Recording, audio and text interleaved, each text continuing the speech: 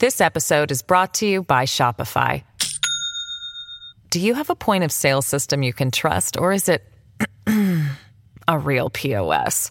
You need Shopify for retail. From accepting payments to managing inventory, Shopify POS has everything you need to sell in person.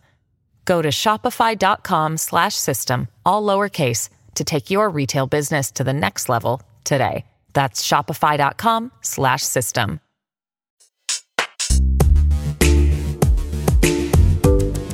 Welcome to another episode of Big Time Dicks, the show where we take a closer look at the laws and lawmakers fucking up your life. I'm Joanna Rothkopf, managing editor at Jezebel. And I'm Prachi Gupta, senior reporter at Jezebel.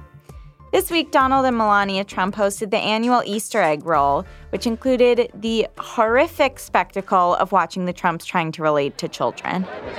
No! They got kids here.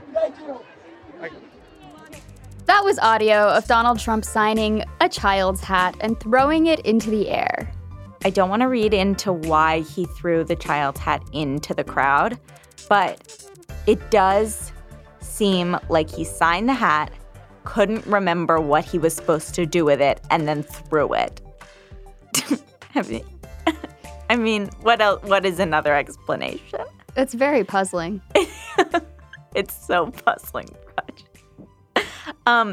So everybody watch that video if you can. Just like Google. No, we'll put it in the blog. So we're doing something different this week and next week, where we're devoting 2 whole episodes to one topic, which is exciting. And we have great guests joining us. We're going to be looking at the Marines United nude photo scandal and the epidemic of sexual assault in the military. And on this week's episode, we have 2 guests joining us. We have Miranda Peterson, who's the executive director of Protect Our Defenders, which is a nonprofit dedicated to fighting sexual assault in the military. It really has affected not only their, kind of personal mental health, feelings of betrayal, feelings, in terms of their relationship with their unit, but it's also something that has impacted their career and their ability to, to perform at their job. Our second guest is legendary civil rights attorney Gloria Allred, who's been a champion for women's rights for decades and has represented women who've accused people like Bill Cosby and Donald Trump of sexual assault and sexual harassment. There can be no meaningful change without hearing from victims whose lives have been endangered by posts which suggest that they should be killed, and this is a quote, by friendly fire, end quote, or that they should be raped or sexually assaulted. We also talked to Gloria Allred about breaking news that Bill O'Reilly has been ousted at Fox News. Yay. Finally. Bye, bitch. But first, our truncated week in weenies. So this is kind of like a women-centric weenie week, which is exciting because at Jezebel we love to talk about women. So this week, Betsy DeVos, the Secretary of Education, appointed somebody to head her Office of Civil Rights. That is just like it's just a perfect quintessential Trump administration civil rights advocate. Her name is Candace Jackson. She is the person who organized the meet and greet between Donald Trump and Bill Clinton's sexual assault accusers. If you remember it, it was a Facebook Live. They all sat at a table. So thank you very much for coming. And these 4 very courageous women have asked to be here, and it was our honor to help them. And I think they're each going to make just an individual short statement, and then we will have a little meeting. And we'll see you at the debate. It was very hard to watch. So she went to Stanford, and she's notable. ProPublica did a big deep dive on her. She claimed she was discriminated against for being white. And what she cited was that she gravitated towards a section of a math class that provided students extra help on challenging problems, and later learned after she had gravitated to that section that it was reserved for minority students and students of color. And she said that it was a discriminatory program. Quote, "We need to allow each person to define his or her own achievements instead of assuming competence or incompetence based on race." A beautiful thought. Our second weenie of the week is New Mexico's Governor Susana Martinez. who vetoed the entire budget for the state's higher education system this past week, meaning that as of right now, public universities won't get any state funding for next year. So that means pretty much like no education is, I mean, maybe no education. No education. Or any of the research affiliated with those universities. I mean, anything that's impacted by the state funding is going to take a major hit. And it's unclear what's going to happen, but her veto was a protest against proposed tax increases in the budget. However, I would argue that maybe no education and limited research and loss of critical services related to education would also be really bad and potentially worse than proposed tax increases on the population. But that's just you. That's true. That's clearly just me. Susana Martinez does not agree. And who am I to say? I'm just a voice on a podcast. The Democrat-led state legislature is fighting back. They're suing Martinez, calling her veto unconstitutional. So it remains to be seen what will happen with the budget. I love people pushing their limits. It's brave. So our next dick is Stephen Miller, our dick who looks the most like a biological dick. In college, I just want to remind everybody that he wrote an essay called Sorry Feminists, which is an amazing essay to have written. I want to, maybe one day when I'm brave enough, I'm going to blog a blog called Sorry Feminists for Jezebel. The news is, according to Politico, that he has been chosen to work on the topic that he knows most about, women, with Ivanka Trump. So he's now working on family leave, childcare, and women's issues. A good point that Jezebel staff writer Ali Shekett brings up is that there are no other women that he could have chosen, that Donald Trump could have chosen, except for Kellyanne Conway, but I don't know what she's been up to lately, although I would love to know. I could also see her writing an essay called Sorry Feminists. I'm sure she's written that essay. I'm sure they both plagiarized each other's Sorry Feminists essay.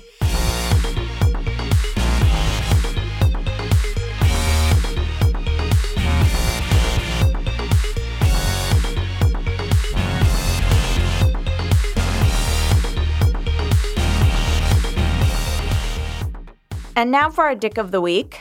It's Marines United and the U.S. military. So this news broke in March, but we found at least that it didn't really get that much coverage. So we're talking about it now.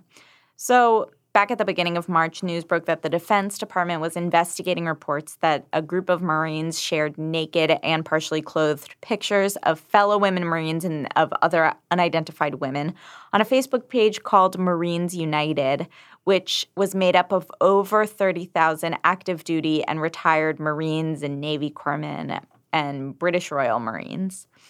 So the investigation was first reported by the Center for Investigative Reporting and the War Horse, which is a nonprofit news organization run by another Marine veteran, Thomas Brennan.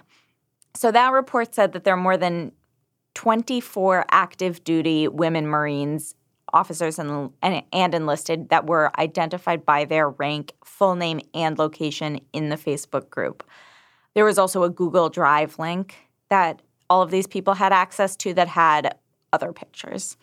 So the social media accounts were deleted by Facebook and Google at the request of the Marine Corps, but that didn't actually do anything because these people had created so many backup accounts that when one got shut down, no information was lost. They would just transfer to another one. So in Marines United 2.0, which has also since been closed, one user who called himself Garrett Bailey wrote something in response to the first one being closed. He said, "I'm only going to say this shit once, so all of you fucks pay close goddamn attention. If you add the fuck that snitches." What does that mean? I believe he's using the word fuck as a noun here, which is very confusing. Okay, yeah, I was confused. "I will blast you on every goddamn page from here to fucking the sandbox and back. Understand this, I will not accept a request until I can see that the person has served. If they haven't, don't fucking add them. If you see someone and know they're a fucking snitch, let an admin know. This shit should have never made it to the national fucking news." Anyway, this kept happening. Thank God for the snitches. So the Daily Beast wrote a series of articles on this, and they got a comment from another former Marine who was kind of a spokesperson for the Marines United Facebook group. And he said, I think the exploitation of sharing nudity of other service members online will eventually get solved. But what I'm saying is that even before then, you still have special cases going on inside units. So when you integrate women, these numbers are going to spike up within those infantry units. And that's just more things for the Marine Corps to worry about. And it's not just the Corps, but the Army as well.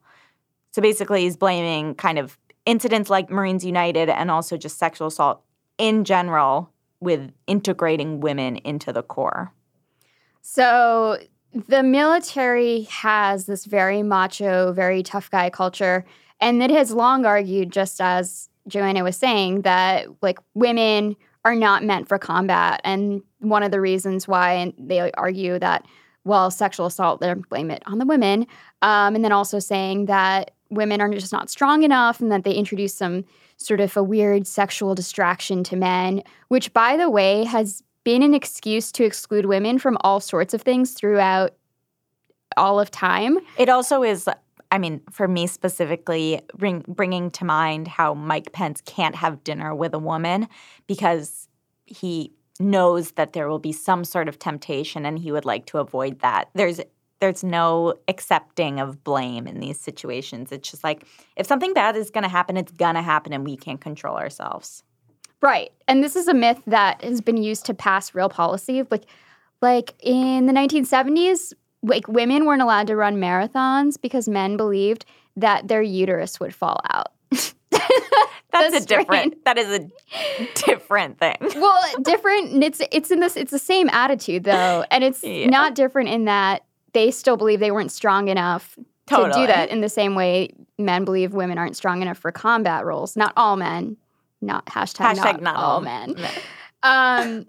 Obviously, that the attitude that women will be a distraction or introduce this sexual component to the military is a long-held belief as well. Another long-held belief in the military is that gay people don't exist. Yeah, there's another one. There's a lot of around. Lot of really problematic views here.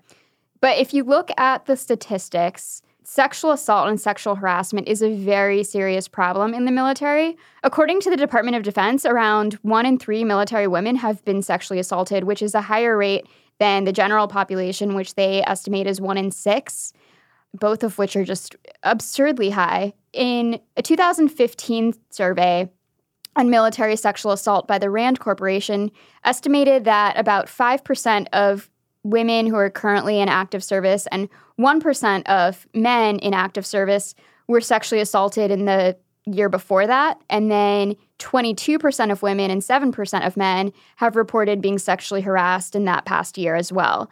So very high rates of sexual harassment as well.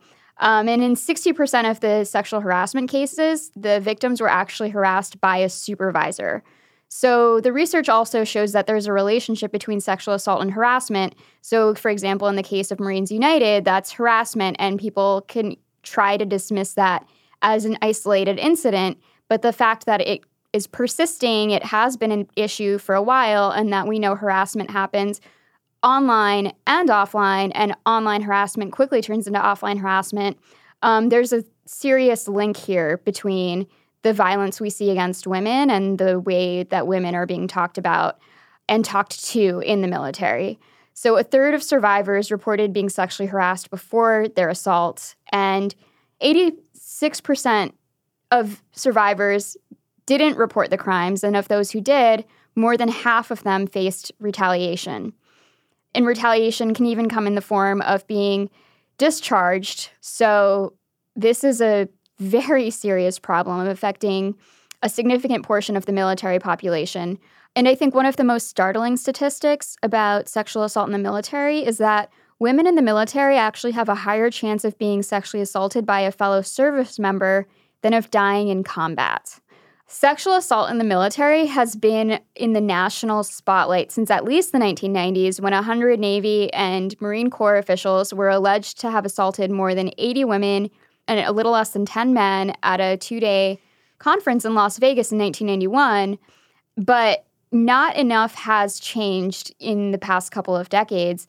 So, I mean, imagine, for example, if as a woman you're enlisting for the military and there's a checkbox that says, I am aware that there's a 20% chance I'll get raped by my colleagues. I mean, that's basically what the military is asking women to do or expecting them to do by refusing to address the epidemic of sexual assault in the military. So there has been a congressional hearing. The Democratic Working Women's Group hosted a hearing on April 5th that was about this, but we're not going to talk about that today. We just want you guys to know what happened. We're going to talk about that more next week. But the reason we're bringing this up now is because these conversations about military sexual assault, like every couple months, there will be some study that comes out that's really alarming and it'll get some news coverage and people will be like, wow, that's such a problem. And then the news cycle continues and people forget about it if they're not in the military. And then the women in the military are continuing to deal with this without much having changed. So we didn't want it to just be a topic that we talked about on the podcast that then goes into the archives. And I also think that as one of America's most venerated institutions, the U.S. military can serve as a bellwether or as a force for change, even though it's been one of the slowest institutions to change. If this institution can change and turn it around, I think there's hope for others. But I also want to point out that while sexual violence is unfortunately so commonplace in so many areas and industries and in places of work, one thing that makes military cases are that militaries have their own separate judicial system, and it's extremely hard to come forward as a victim in this system because 1/4 of the survivors would actually have to report their rape to their rapist, and 1/3 would have to report the crime to a friend of the rapist. That's how insular and isolated these communities are. The point is that there are no neutral parties in this. It's such an insular system. There's no objective judicial body that has no connection to what's going on.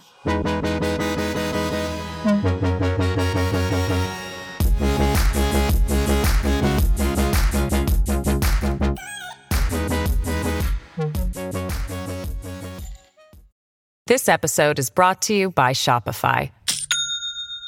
Do you have a point of sale system you can trust, or is it a real POS? You need Shopify for retail. From accepting payments to managing inventory, Shopify POS has everything you need to sell in person. Go to shopify.com/system, all lowercase, to take your retail business to the next level today. That's shopify.com/system.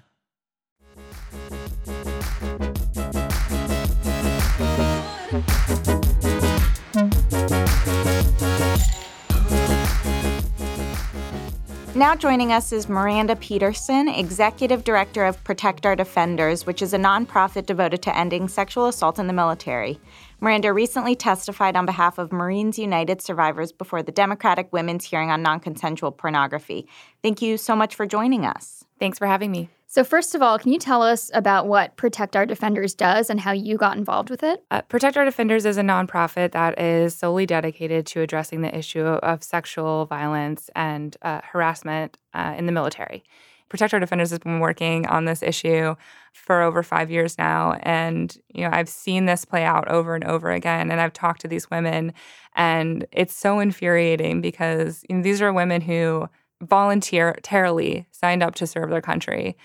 They're doing public service. They've made enormous sacrifices in order to do this job.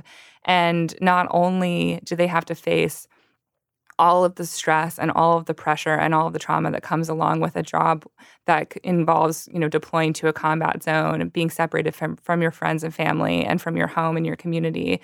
But on top of that, you have to deal with the constant, relentless negative treatment by the men in your own unit and, a complete lack of support from leadership. And I just think it's demoralizing, and it really devalues the amazing contributions that these women are making for our country.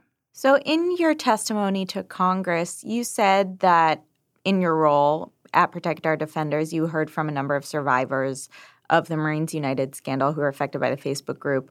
What was it like to hear from them? So The women that we've heard from are not necessarily related directly to the Marines United scandal, because I think one of the misconceptions is that the Marines United scandal is this isolated incident.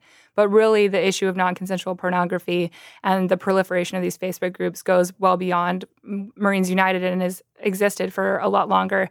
The Marines have actually been aware of these types of Facebook groups, and also that women in the military have been being targeted in this manner for quite some time.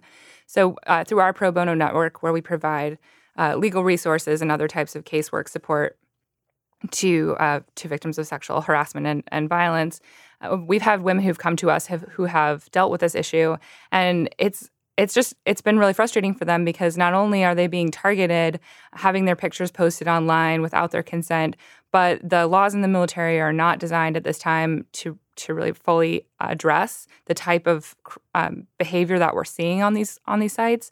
And largely what we were hearing from these women is that their units and their commanders, the other men in their units who maybe weren't actually engaging in the sharing of these photos, were aware that the photos existed and had likely seen them themselves and had not done anything about it. For instance, we had a woman who reached out to us who learned several years ago that private photos that she had shared with a partner while she was deployed overseas had been hacked and had been taken from a computer and shared with members of her unit, and that they had been circulating for quite some time. And when she brought this issue to her commander, she learned that they were aware of it and that they had, tried kind of informal means of preventing it from being spread further, but really hadn't done anything formal in terms of taking action to punish anyone. These women are being told by criminal investigators that there's nothing that they can really do because it's not a crime under the Uniform Code of Military Justice. And these photos will follow them from base to base, so they can't escape it.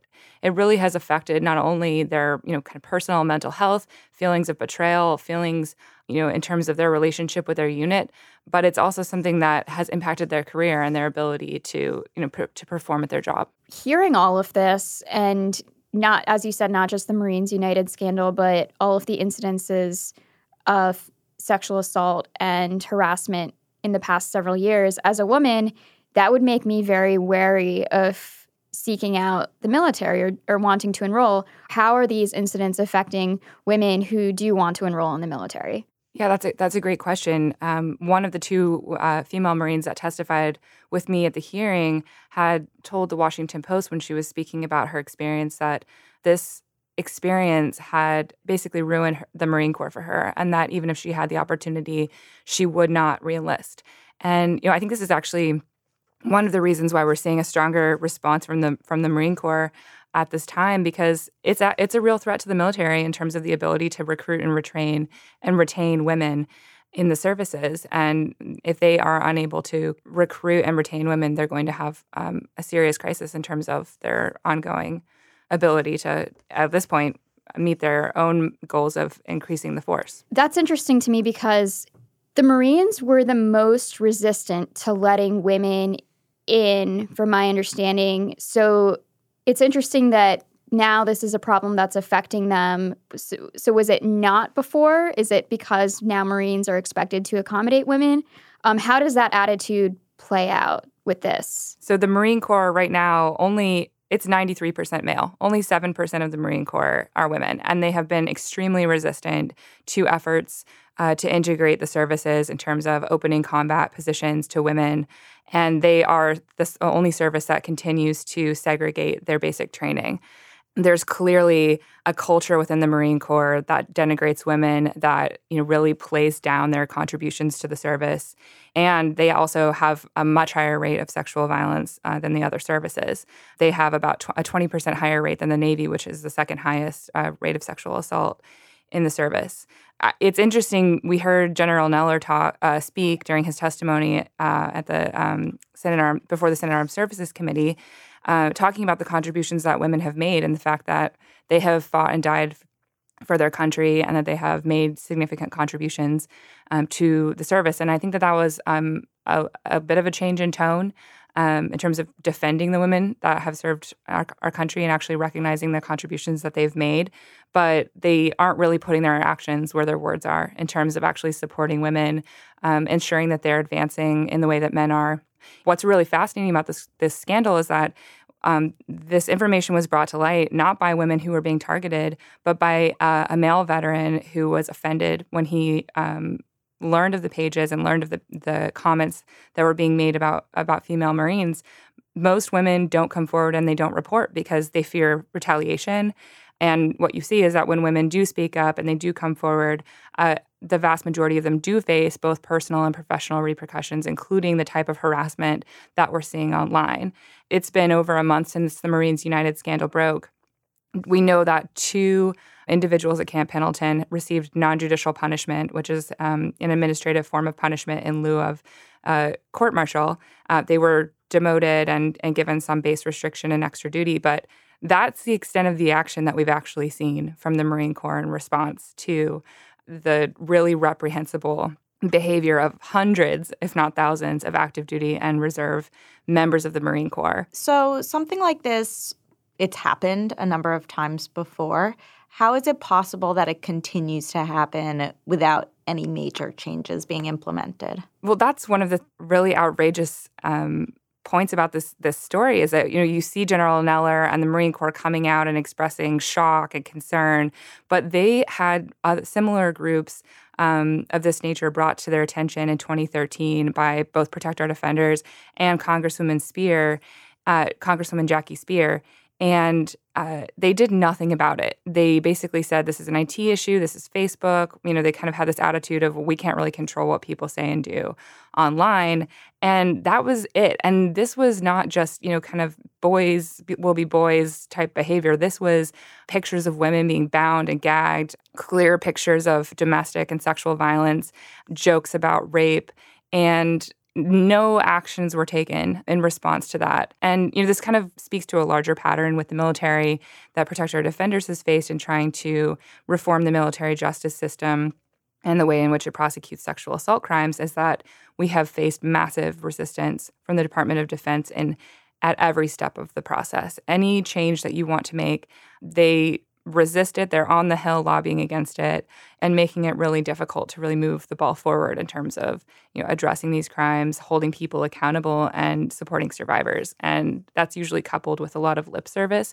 But like you said, this issue goes back for decades. So it's a pattern. I think one of the things that's been really encouraging has been to see over the past several years that there has been a more sustained effort by Congress to hold the military accountable, to force more transparency, and to really just force these changes on them when they resist. And we saw that with the combat integration and also with a number of changes to how the military handles sexual assault. So what can be done policy-wise to improve the situation for women in the military? And also, do you think that including women in the draft would change anything? So one of the issues that has arisen from the Marines United scandal is that while they now are, the Marine Corps leadership is saying that they're going to pursue identifying the individuals who have engaged in sharing photos of Marine Corps women and engaged in these denigrating comments, and that they will prosecute them to the fullest extent of the law. In fact, the Uniform Code of Military Justice, the current statute that addresses non-consensual pornography, only criminalizes taking photos without the consent of an individual and sharing those photos. But it doesn't criminalize the non-consensual sharing of photos that might have at some time been taken with a person's consent. So in some of these cases we've seen, it was an active duty member who was deployed overseas who may have sent photos privately to a partner back in the U.S. or taken photos and had them stored on their computer. And those photos were either stolen off of their hard drive or were shared with their former partner, who was trying to humiliate and punish them after a breakup. And because those photos were taken with the consent of the victim at the time, it's unlikely that the Marine Corps is going to be able to prosecute those individuals for sharing those photos.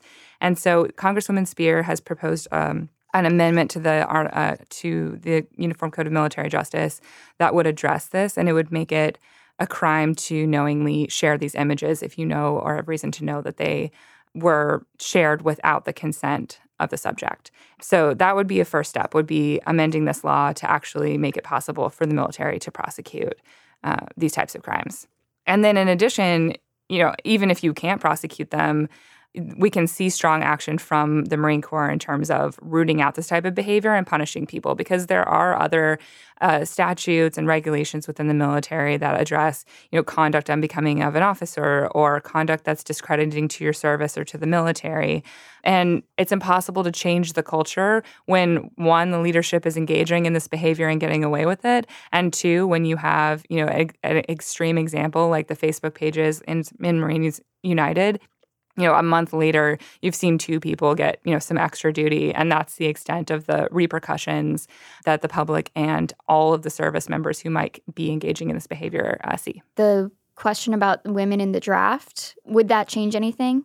So I'm not sure about the draft. I think that for us, it's more about the integration of women into all of the positions in the services. So I was looking back at Secretary Ash Carter's 2015 announcement that he was opening all combat roles to women.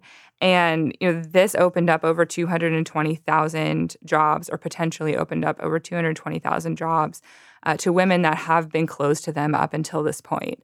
And these are jobs in combat fields that often, the positions that might be considered, kind of the most difficult or most prestigious in terms of leadership and rising up through the ranks and opening up opportunities to women. I think it's very important that they have the ability to serve in these roles and to not be, kind of sidelined. And also, we know that the reality is that women have been serving in combat roles. They have been fighting and dying alongside the men in their units, and yet they aren't being recognized. And so, that sends a signal in terms of kind of the worth of the women in the service, in terms of their status in comparison to the men that they're serving alongside. And I think for us, we strongly support, really aggressively moving forward with this, with integration, because as we've seen, I think if you're treated kind of as a second-class member of the service, or, the assumption is that you can't make the same contributions as the men in your unit, then it gives fodder to the people who really don't want women to be in the service, or who are threatened by women performing the same jobs as them.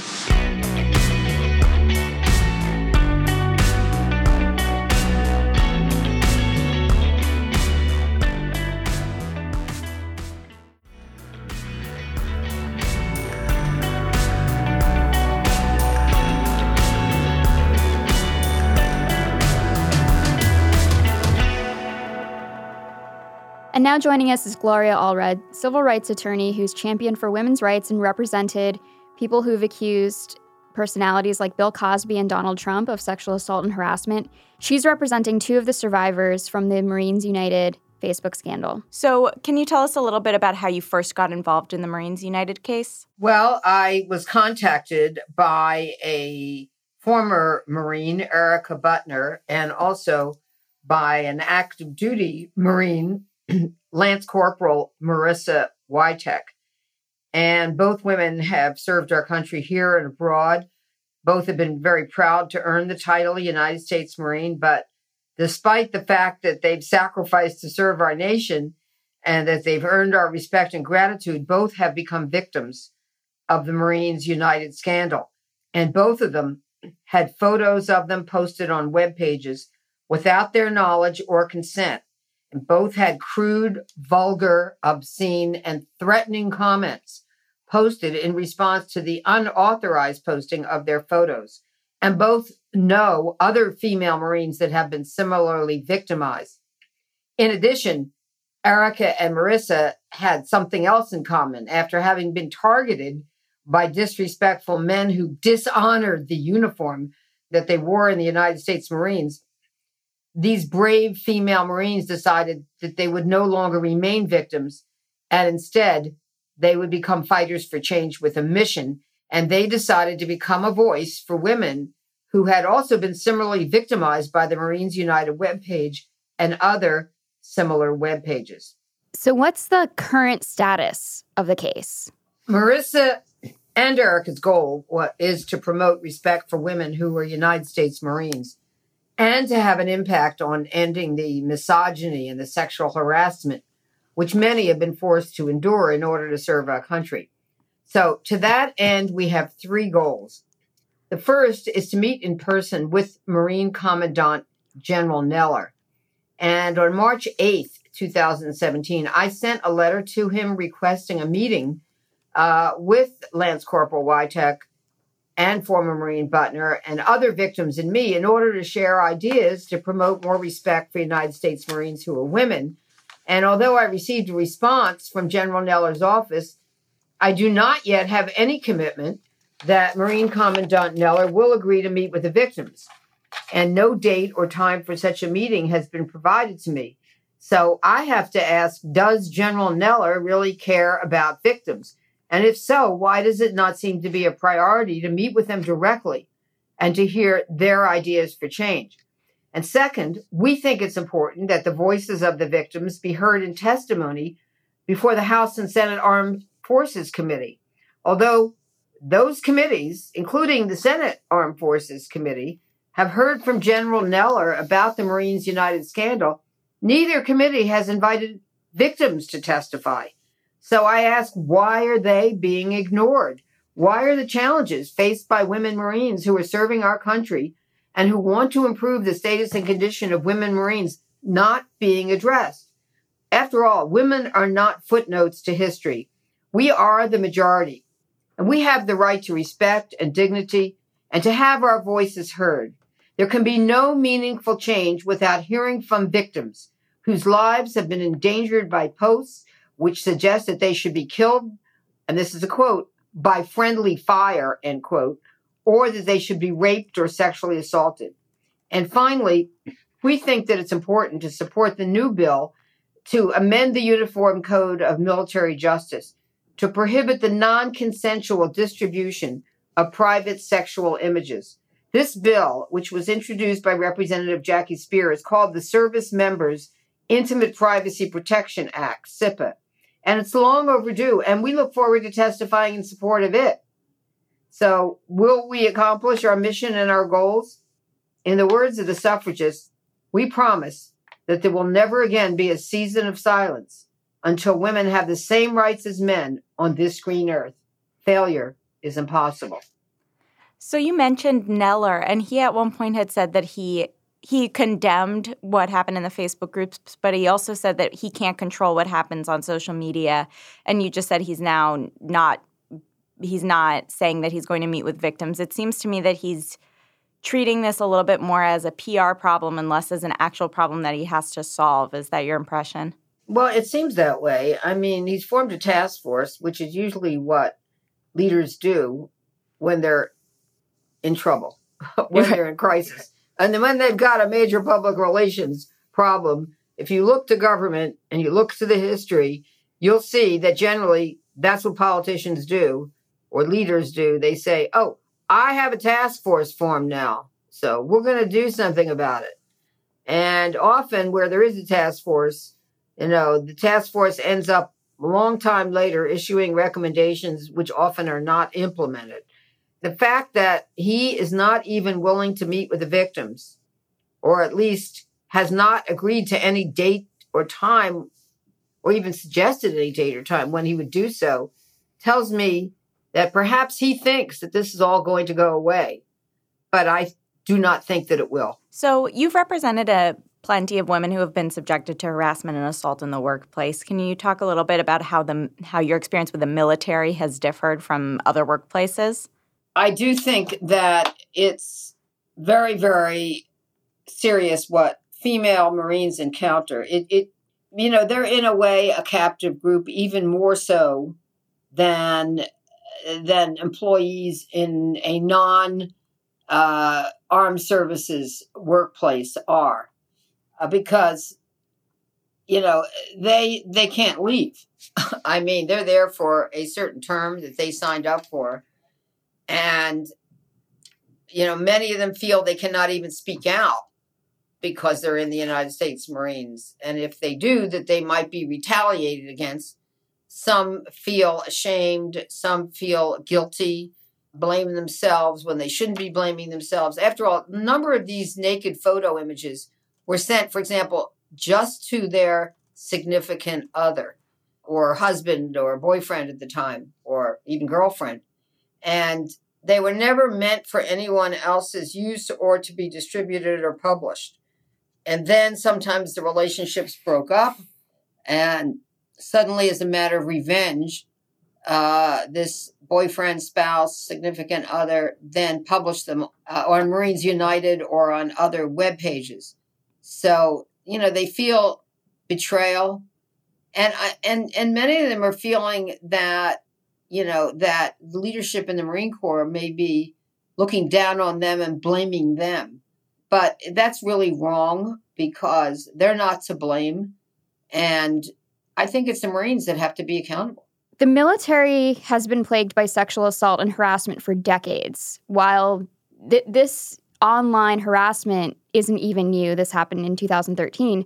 So is there any indication that the Marines United scandal could be a turning point for change? Well, I think it's important that it is now getting attention in Congress and that there is a bill that, has been introduced. And that's really important, to work to change the law to impose more serious consequences for those who abuse their trust. And I know that there are many women Marines that appreciate Marissa having spoken out and Erica having spoken out. Just want to pivot slightly since we're recording this on Wednesday and news just broke that Bill O'Reilly is out at Fox News after we learned about these 5 payouts for sexual harassment lawsuits. Do you have any thoughts about that? I do. I think that the advertisers spoke in a loud voice. The stampede of advertisers running away from Bill O'Reilly's television show after the New York Times published a very, very shocking article about the number of settlements that it alleged that had been made after accusations had been made against Mr. O'Reilly. I think that was a big turning point, and I think the advertisers understood that it would not go well with the public if, in fact, they continued to advertise on the show. The loss of that huge income to Fox News Channel, I think, really caused them to have to look at the benefits and the risks of keeping Mr. O'Reilly. And I think they understood there was no way to reverse what became a PR disaster and justify keeping him on Fox News Channel. So I'm very proud of any woman who stood up for herself in this situation. And, Mr. O'Reilly, I think, has no one to blame but himself for all of what has occurred. Even though advertisers pressured Fox to make that decision, essentially, over 60% of Bill O'Reilly's viewers still support him. What do you think that says about the culture that we live in, or are you concerned about that? In reference to his fan base, they've known him for a long time as a television host and perhaps as an author as well. What they may not be privy to are the details of the allegations of a number of women. Whether that would make any difference to them, I don't know. But this is certainly historic that he's leaving Fox News under these circumstances. And I think that the fan base is going to have to really think about who to believe under this set of circumstances. This is following the major scandal with Roger Ailes, who was ousted, and even Bill Shine has been accused of turning a blind eye towards the culture of misogyny. Do you believe that anything will change now that O'Reilly's out? I do think it certainly sends a very, very loud and important message to other corporations, large and small, that, if they continue to employ individuals who are the target of numerous accusations of sexual harassment, that there's going to be a day that comes where not only the accused is going to have to be accountable, but the corporation which continues to employ the accused is going to have to be accountable. Their risk is high, that is that of the corporation, and especially if there's more than one allegation of sexual harassment and they're on notice of that and they continue to employ that person, it could cost them not only in the court of public opinion, but in a court of law. So we do more sexual harassment and employment cases in our private law firm, Allred, Rockwell & Goldberg, than any other law firm in the nation, and we've been doing them for 41 years. So we know that sexual harassment is pervasive in many workplaces, and we've done many, many confidential settlements. We've also litigated sexual harassment cases to trial. I think we're starting to see a shift in public opinion where there's going to have to be a price to be paid by those who are accused of sexual harassment, and the cost of the wrongdoing is going to be borne by the harasser and not just by the victim. Gloria Allred, thank you so much for joining us. We're so happy to have you on the show. Well, thank you. My pleasure. Jezebel's a terrific webpage, and I hope that you keep up the good work. Thank you so much.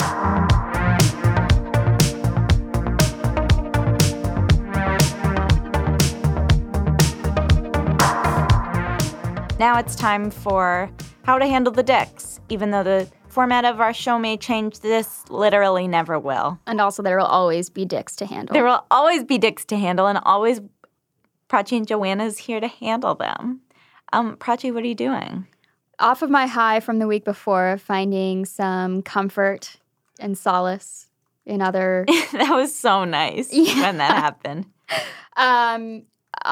Fresh off the high of that, I decided to invest in myself a little bit, by which I mean I started making doctor's appointments for everything That's great. that I need, that I've put off for almost like years, and am now just determined to do everything I need to do and to take care of myself. And also, yeah. That's great. One funny fact about Jezebel, just so you know how the sausage is made, is that many people on staff all go to the same dentist. It's like our family practitioner, and they play like rave and stuff. And it feels like once a day a Jezebel staff member is at the dentist. Doesn't it feel like that? It really does feel like that. At the same dentist. Yeah. It's very weird. Prachi, also, I recently saw a new GP, general practitioner. It was like, what's a GP? For people who aren't What's this hot pros. new lingo? Who I love. But she also said that when we're so young, we're not supposed to be seeing doctors as often as our insurance tells us we're supposed to be seeing them. I mean, I'm sure like your doctor's appointments are very useful and helpful. However, I see like 6 doctors. I see like a neurologist because I have migraines, and I see a dermatologist, and I see a blah, blah, blah, and blah, blah, blah. And she was like, I'll just do it all for you. Stop wasting your time at doctor's appointments. What does You she don't mean need by to get- do it all? She like will prescribe me should I say this?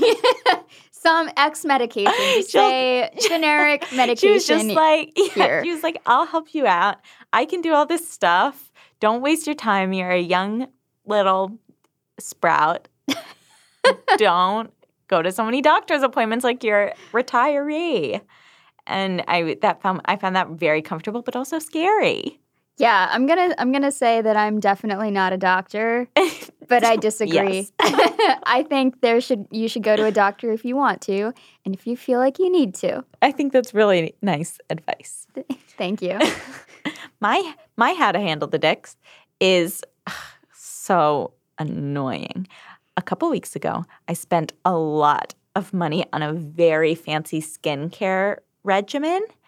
I spent all this money, and I was like, I'm going to do this every single day in April. And at the end of April, my skin is going to look unfreaking believable. And I've been doing it every single day of April. And I have the most volcanic, explosive whitehead zit right in the middle of my chin. And it's not only frustrating, but just like demoralizing. And I feel like it's teaching me that a valuable lesson from this podcast is like, as much as we try to handle the dicks will always handle us. That is so depressing. That lesson is way too depressing Let me change for it. a pimple. It's the lesson. The lesson is no matter how hard we try to exert some control on a chaotic world, you kind of can, but only to a point. Like, the rest of my face looks great, but my chin, there's one pimple. And, like, if you can take the pimple with the silky smooth cheek, maybe that's the key to happiness in life, right? What a beautiful parable that is. The parable of the pimple. The parable of the pimple and the silky cheek.